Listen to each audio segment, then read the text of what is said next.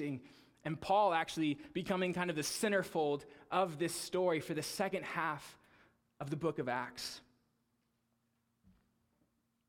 And we see in chapter 19 that this is the first time that Paul sets his gaze on going to Rome, which again will be something that we see come to fruition in chapter 30 of tonight's text. In Acts 19:21, the scriptures say, "Now after these events, Paul resolved in the Spirit to pass through Macedonia and Achaia and to go to Jerusalem, saying, after I've been there, I must also see Rome." And it's important to note that as we hear Rome, as we head towards Rome, to the ancient world, Rome is kind of viewed as the ends of the earth. As they're going forth to make this commission a reality, Rome is on the forefront of their mind. You see, Rome is the capital of the Gentile world. We all know the saying, all roads lead to Rome.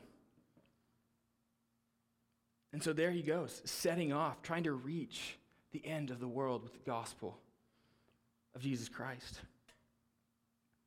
But I think as we know, where the gospel heads, opposition is often right behind or even in front of you. And he gets this calling to go to Rome in chapter 19. And then we see, again in chapter 19, we see a riot in Ephesus where they're trying to actually kill Paul in the streets. Followed by chapter 20, where we see Jews actually plotting to, once again, kill Paul for what he believes and what he is preaching. In chapter 21, we see a riot in the Jerusalem temples, where once again, they're trying to destroy Paul, discredit what message he is bringing. In chapter 23, we see the Sanhedrin, which again is the ruling kind of council of the Israelites, trying to tear him from limb to limb. And then in chapter 23, you have this amazing kind of pause in the midst of it that Trevor spoke on 2 weeks ago, where Jesus enters the story and brings comfort. In Acts 23, verse 11, the following night, the Lord stood by him, this is Paul, and said, "Take courage, for as you have testified to the facts about me in Jerusalem, so you must testify in Rome." Just at that moment where he's kind of at the lowest of low, Jesus steps in to bring comfort. And then literally the very next verse, the Jews plot to kill Paul. 40 men say, "Hey, I'm not going to eat or drink until Paul is dead." Little side note, Paul lived for a much longer period of time after that, so I have no idea what happened to the 40 individuals, but hopefully at some point they retracted this vow to not eat or drink. And then it ends with him spending a few years in prison, waiting to finally make his appeal to Caesar in Rome.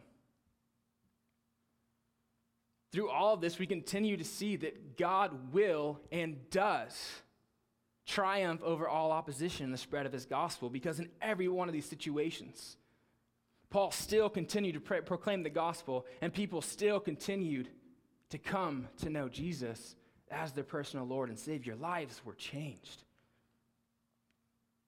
Nothing will hinder God until his mission is complete. No one can step in the way of the Almighty God.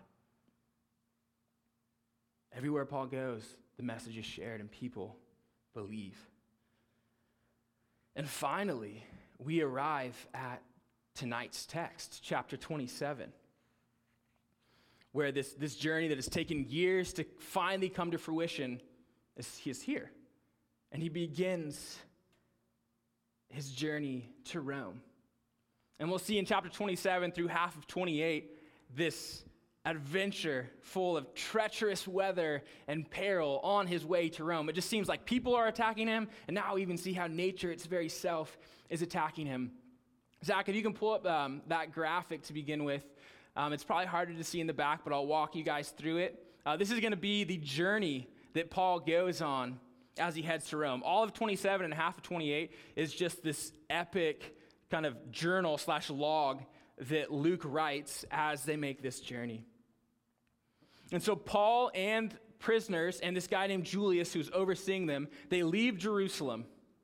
They head to Caesarea and get on a boat. It's important to note that Romans did not have their own naval or like navy, and so they're pretty much just hitchhiking their way to Rome, which, as we can tell, is quite a distance to travel. And so in their first boat, they get in at Caesarea and start to head along the coastlines and end up looping around Cyprus to finally end up at Myra, which again is kind of in the center of your screen. And from there, they get off their first boat and get onto a second boat, one much larger. We're told that it actually holds 276 people. So we're talking a very large ship. And they leave Myra and start to head off towards Cnidus. But again, they don't have motors on these things, so wherever the wind takes them, the wind takes them. And so they get pulled south, and you go to the next slide, and it starts to pull them around Crete, which is this island. And in an attempt to stay close to shore, they're finally able to dock at Fair Havens. And Luke makes note of the date here, saying it's right after the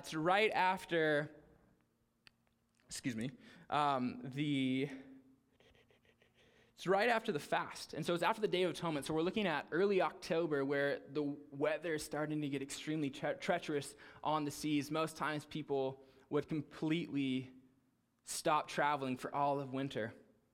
And so Paul says we should just stay at Fair Havens.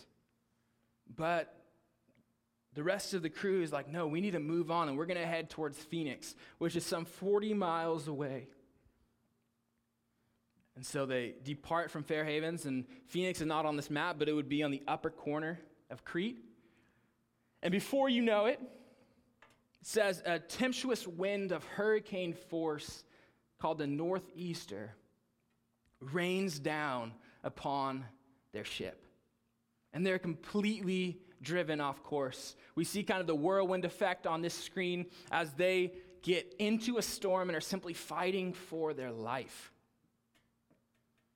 Within day one, they're lowering their anchors, which is a way of being able to slow down the ship, to be able to hopefully be able to steer it. And they didn't have much luck with that, but they knew they needed to stay off the banks of Africa because there was these shifting sandbanks that would literally leave your ship stuck in the middle of the ocean on sand. By day two, they're actually starting to toss all of their cargo overboard, just saying like, hey, we just need to try to keep this boat afloat. They're throwing ropes underneath their ship to tie the ship together, to simply be able to keep it contained.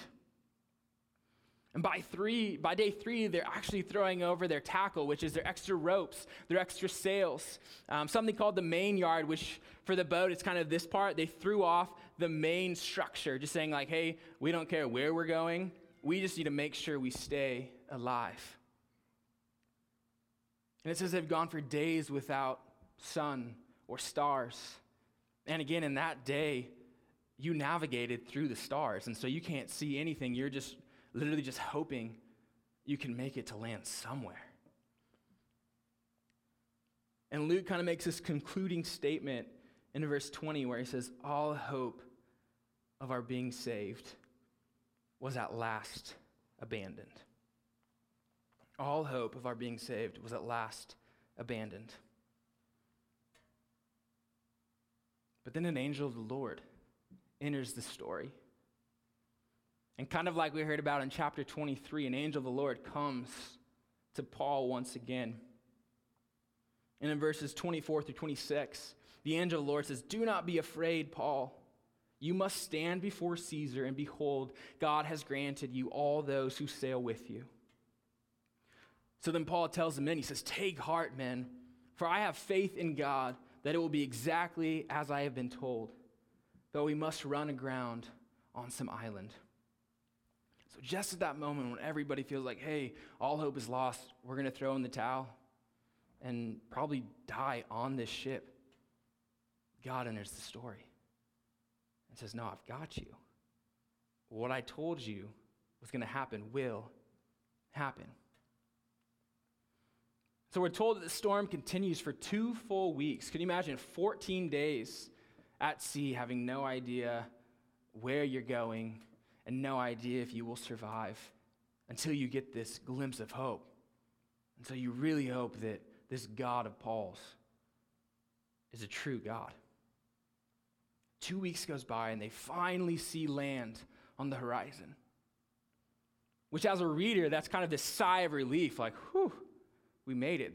There's hope in front of us. Yet before they make it to land, they almost experience mutiny, where the crew wants to take the lifeboat and run for it. And on top of that, Paul almost experiences execution as the soldiers are like, hey, we need to kill all these prisoners because if any of them escape, it's going to be my life instead of theirs. But through an array of events of Paul's leadership, neither of those things happen, and all 276 people make it to shore safely. And they arrive in chapter 28. I'm at this land they've never seen before, and it's the island of Malta. And again, the locals come to treat these shipwrecked men, and they build a fire for them, which sounds great. And then Paul enters the story once again, and within a verse, a viper comes out of the heat and bites Paul's arm. And this was a poisonous viper where all the people of Malta were like, oh, this is karma. This is a God saying you're a murderer, and maybe you got off that ship, but you're still going to die. Yet Paul simply just shakes off the viper into the fire and goes on with life as usual. And while he's on Malta, he comes to meet the chief of Malta named Publius and spends 3 days with Publius, where he ends up healing his father and then healing everybody on the island that needed any kind of healing for ailments or diseases. And they stay there for 3 months and then finally set sail for Rome. Again, this epic journey to get to Rome. And we finally get to Rome in verse 14 of chapter 18. Again, we started in 27, but really we started in chapter 19. It's finally coming to fruition in 30, verse 17. And Luke just says, and so we came to Rome. Like so nonchalant after everything they just experienced. So we came to Rome after that. No big deal. And as we enter Rome, we as the reader should be feeling, oh, this is the climax. This is what we've been waiting for. Paul will finally make his appeal to Caesar. Yet Luke doesn't record Paul's appeal to Caesar. Instead, this is what Luke records. Join me in verse 17. We're going to read 17 of chapter 28 through the end of the chapter. And after 3 days, he called together the local leaders of the Jews. And when they had gathered, he said to them, brothers, though I have done nothing against our people or our customs of our fathers, yet I was delivered a prisoner from Jerusalem into the hands of the Romans. When they had examined me, they wished to set me at liberty, because there was no reason for the death penalty in my case. But because the Jews objected, I was compelled to appeal to Caesar, though I had no charge to bring against my nation. For this reason, therefore, I have asked to see you and to speak with you, since it's because of the hope of Israel that I'm wearing this chain. And they said to him, we have received no letter from Judea about you, and none of the brothers coming here have reported or spoken any evil of you. But we desire to hear from you what your views are. For with regard to this sect, we know that everywhere it is spoken against. Pause real quickly to even just see God's hand in the midst of this story. Where as we've seen up to this point, Paul is going from city to city, and typically when he goes to a city, all of these Jews from other cities come to that area to stir up trouble and to make lies and accusations against Paul. And yet here we see he's in Rome, and none of that has happened. Nothing evil has been spoken of Paul. And better yet, they're like, we actually want to hear what you have to say about the way, because we hear it's wrong, but we'd love to hear and get more information on it. There's the hand of God in the midst of it. Verse 23, and so when they had appointed a day for him, they came to him at his lodging in greater numbers. From morning till evening, He expounded to them, testifying to all the kingdom of God and trying to convince them about Jesus, both from the laws of Moses and from the prophets. And some were convinced by what he said, but others disbelieved. And disagreeing among themselves, they departed after Paul had made one statement. The Holy Spirit was right in saying to our fathers through Isaiah the prophet, "Go to this people and say, you will indeed hear but never understand. You will indeed see but never perceive. For this people's heart have grown dull, and with their ears they can barely hear. And their eyes they have closed, lest they should see with their eyes and hear with their ears and understand with their hearts and turn, and I would heal them. Therefore, let it be known to you that this salvation of God has been sent to the Gentiles. They will listen." He lived there for 2 whole years at his own expense and welcomed all who came to him, proclaiming the gospel of God and teaching about the Lord Jesus Christ with all boldness and without hindrance. Paul enters Rome, and we expect this amazing appeal before Caesar, the king of kind of the known world. And instead, it seems that Paul just picks up where he left off. He goes to a new city, meets with his fellow brothers, the Jews, and tries to convince them of who Jesus Christ actually is and how they ought to give their life over to him. Some listen and believe, and some don't. Some mock. Yet with the end of Acts, we see Acts 1:8 actually coming to fruition in their kind of known world. This book is saturated with obstacles and opposition to the gospel. We see that Jews and Gentiles throughout the whole book have been trying to discredit Paul or kill some of the other apostles. They were successful on many occasions, just trying to stop the proclamation of the gospel.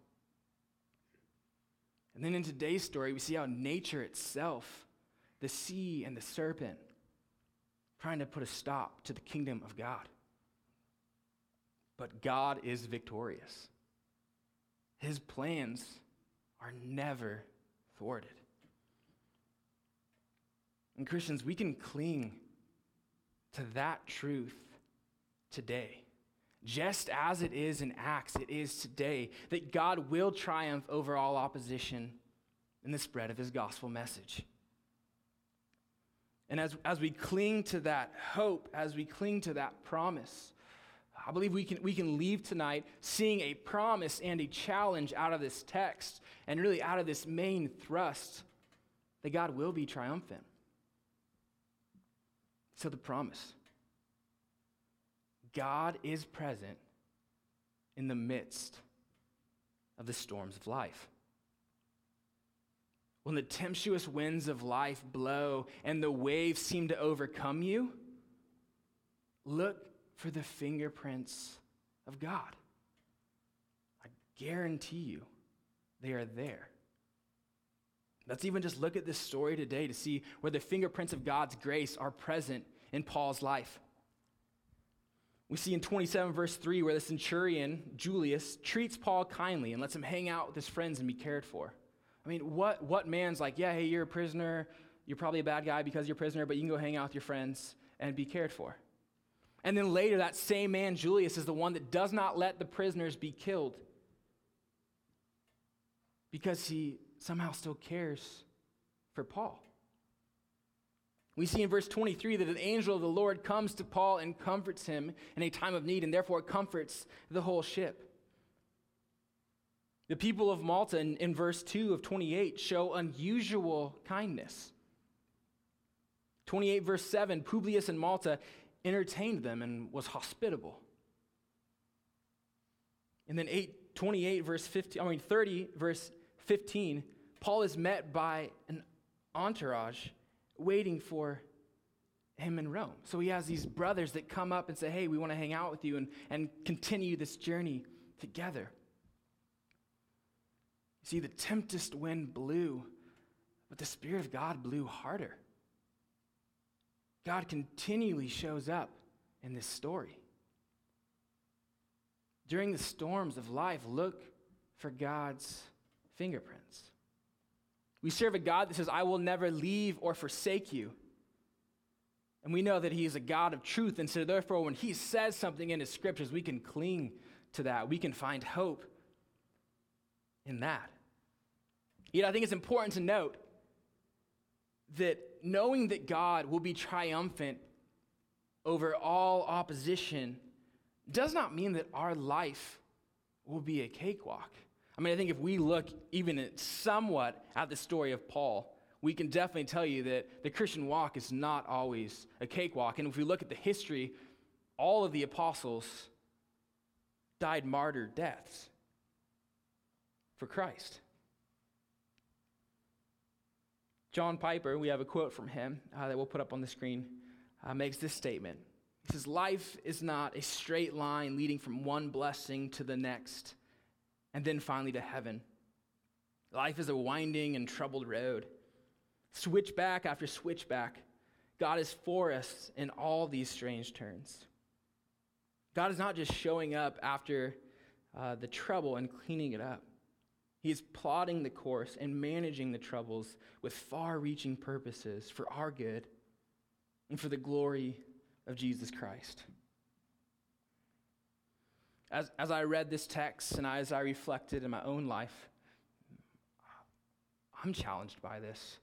As I look over the last year of my life, the last year of ministry, I can say without a doubt that it has been the most challenging year of ministry to date. Early on, I had to deal with staffing changes and people kind of moving away for a season. This last year, I worked for Young Life as well, and this last year I went without a direct overseer, direct boss. I had difficult conversations I've had to have with students and fellow leaders, conversations I've never had to have before. And I've had situations where I truly had no idea what to do. Yet the beauty is, as I look at those seasons, as I look at those events, I am confident beyond a doubt that God was present in the midst of all of it. When I felt my lowest of low, so often God would put somebody in my life, a student that's having life transformation happening and just giving me enough to keep going. When I felt my relationships were struggling, God blessed me with relationships of guys in the fraternity where Anna and I are house parents. Or God providing me with guys that are eager for discipleship to grow in their relationship with God. He gave me the words in the situations where I said I had no idea what to say. I was filled with the knowledge to say something. My time away with God was encouraging. The people around me, my wife, my friends, this encouragement. I'll say this last year, there was a lot of storms in life. Yet for each of those storms, like Paul, I had those moments where God either was able to step in and speak to me, or God used somebody else to step in and speak in the midst of that storm.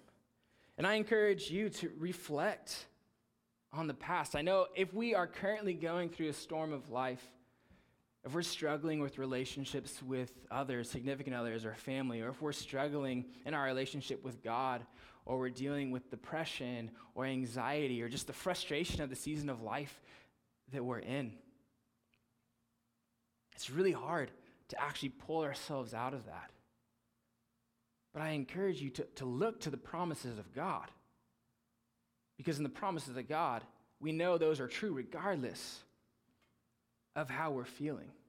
But if we're able to pull ourselves out, to pull our head up and just look and see at the past, to see where God is present, so often we see that God shows his grace, both in our time away from him as scripture, but then also the people in our lives. There's a power in the presence of people. And we see that in the story tonight in chapter 28, verse 15. As Paul is headed to Rome, it says, and the brothers who are fellow Christians there, when they heard about us, came as far as the forum of Appius and 3 taverns to meet us. On seeing them, Paul thanked God and took courage. This is kind of the idea of we go to the airport to kind of welcome a friend home to simply ride back to their house with them. They don't actually need us to ride back with them. Yet there's that bonding of, hey, we're in this together. I support you. I love you. So therefore, I'm going to spend the time to go welcome you. I mean, these men that went to Paul, he did not get to Rome any faster because of that. But we see that he thanks God and had courage because of it. He knows he has Christians that link arms with him. And so as we look at our community, as we look at the branch, are we looking for people to go out and meet? Are we looking to be like these brothers that are like, hey, I know Paul's struggling. I'm going to go out and meet him. And again, in our terms, this looks a lot different, but are we going to have coffee with people? Are we being intentional of actually getting to know what's going on in the reality of the lives of those around us? As we begin our community groups again in a month or so, are we using our community groups as an opportunity to be intentional and relational? Are we sharing our needs? Are we then actually stepping up and filling those needs? We get the opportunity to be the fragrance of God's grace in the lives of those around us in this very room and in the lives of those that might never step foot in this room. God is present in the midst of the storms. And a lot of times he uses us to be that presence. We just need to open our eyes to see what God has done in and through us and around us. I did an exercise a few years ago where we'd come to the end of a school year. And so in a journal, we wrote down each month of that school year and then spent the next hour or so, month by month, looking and seeing, okay, what did God teach me in the month of January? Where did God show up? Move to February. What did I learn in this month about myself? Where did God show up? What did God teach me? And I encourage you, if you struggle with the storms of life, or if you struggle with being like, is God actually there? Because I feel like I'm just a ship that's getting tossed in the waves, and is he actually there? I encourage you to take an exercise like this to heart and to just start methodically looking back over a year and saying, okay, God, I believe you were there. Now, please reveal to me as I spend time in this to show me where you were. God is present in the midst of the storms. We're also left tonight with a challenge. And that challenge is to proclaim the kingdom of God with all boldness and without hindrance. We ought to ask the question is, why does Luke end Acts the way he does?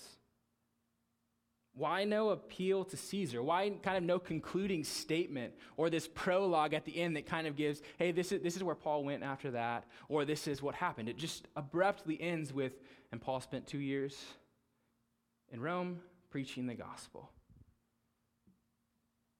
One commentator states that the abrupt ending leaves us with the challenge and opportunity to allow the Spirit to write the next chapter in the book of Acts today in and through us.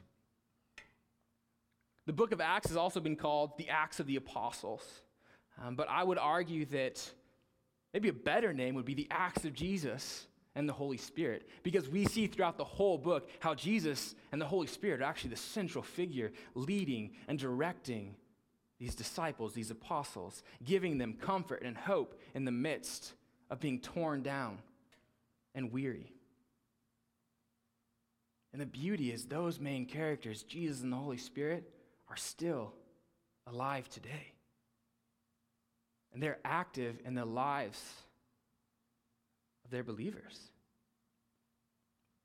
We get the privilege of stepping into the story of Acts and running full steam ahead. We're left with the challenge to pick up the reins and to keep moving forward. We are challenged, just like I love how the book ends, and I do not think this is a coincidence. It ends with Paul proclaiming the kingdom of God and teaching about the Lord Jesus Christ with all boldness and without hindrance. And why can we proclaim with all boldness and without hindrance? The very gospel message is the reason we can proclaim Jesus with all boldness and without hindrance. We know the end result because of the gospel, because of Jesus Christ. Just as the serpent tried to thwart Paul's plan and God's plan on the island of Malta, Satan, the prince of lies, the very serpent himself in the garden, tried to thwart God's plan by sending Jesus to the cross. What Satan thought was victory was actually God's plan all along. Though Satan bruised Jesus' heel, Jesus crushed his head. And we know that 3 days later, Christ rose from the grave. Jesus' victory over death has actually brought life to us. We're told that we were dead in our ways, but when Christ steps in, when Christ took our place and died at the cross, the death that we deserved, we were actually given life. We were given new life. We're told we're a new creation. The old is gone. The new has come. And so we can preach the gospel with all boldness and without hindrance because we are now in Christ. Paul says, death is swallowed up in victory. Oh, death, where is your victory? Oh, death, where is your sting? You see, as a follower of Jesus, death is no longer a fear. Death is no longer a burden, something that holds us back. Rather, we say to live is Christ and to die is gain. You see, we have nothing to lose as followers of Jesus Christ. The tempest waves of life may blow, but the Spirit of God blows harder. We can always cling to the promises of God, and I believe that promise starts with the gospel. And then we move forward. And just as nothing could stop Paul in the proclamation of his gospel until God said so, it's the same with us today. And that's regardless of the rejections of the gospel or opposition. The gospel of Jesus Christ always moves forward. That's what I love about the story of Paul, is he goes somewhere. People believe, others don't. He doesn't get bogged down by those that don't, but he moves on to the next city and says, hey, I'm going to tell you about this man named Jesus. Some believe, some don't, and he moves on. Time and time and time again. Do we have the same approach with our friends, with our neighbors, with our fellow students? See, in the spreading of the gospel, we can be confident in God because we know the end result. We've read this book. We know what's coming in Revelation. We know that every knee will bow before our God. And so we go out in light of that. God will always and forever be triumphant in the spreading of his gospel. I'm going to close with the words of Job, who's a man that endured probably in some sense more suffering and pain than we could ever imagine in our life. And we get to the very end of Job, the last chapter. And this is the last statement Job has to God in that book. And it's a statement that I hope we cling to and move out tonight with this on our mind. Job says, I know that you can do all things and that no purpose of yours can be thwarted. So go forth in boldness and without hindrance, because the King of Kings and the Lord of Lords has proclaimed a victory. Let's pray. Oh, God, you are a good God that we can cling to in the storms of life, that we can hold firm when the winds are blowing and the waves are tossing us to and fro. God, knowing that you never leave us or forsake us, but you are present, God. You're not just picking up the messes of life, but you're actually in the trenches with us. God, I pray for those of us tonight that are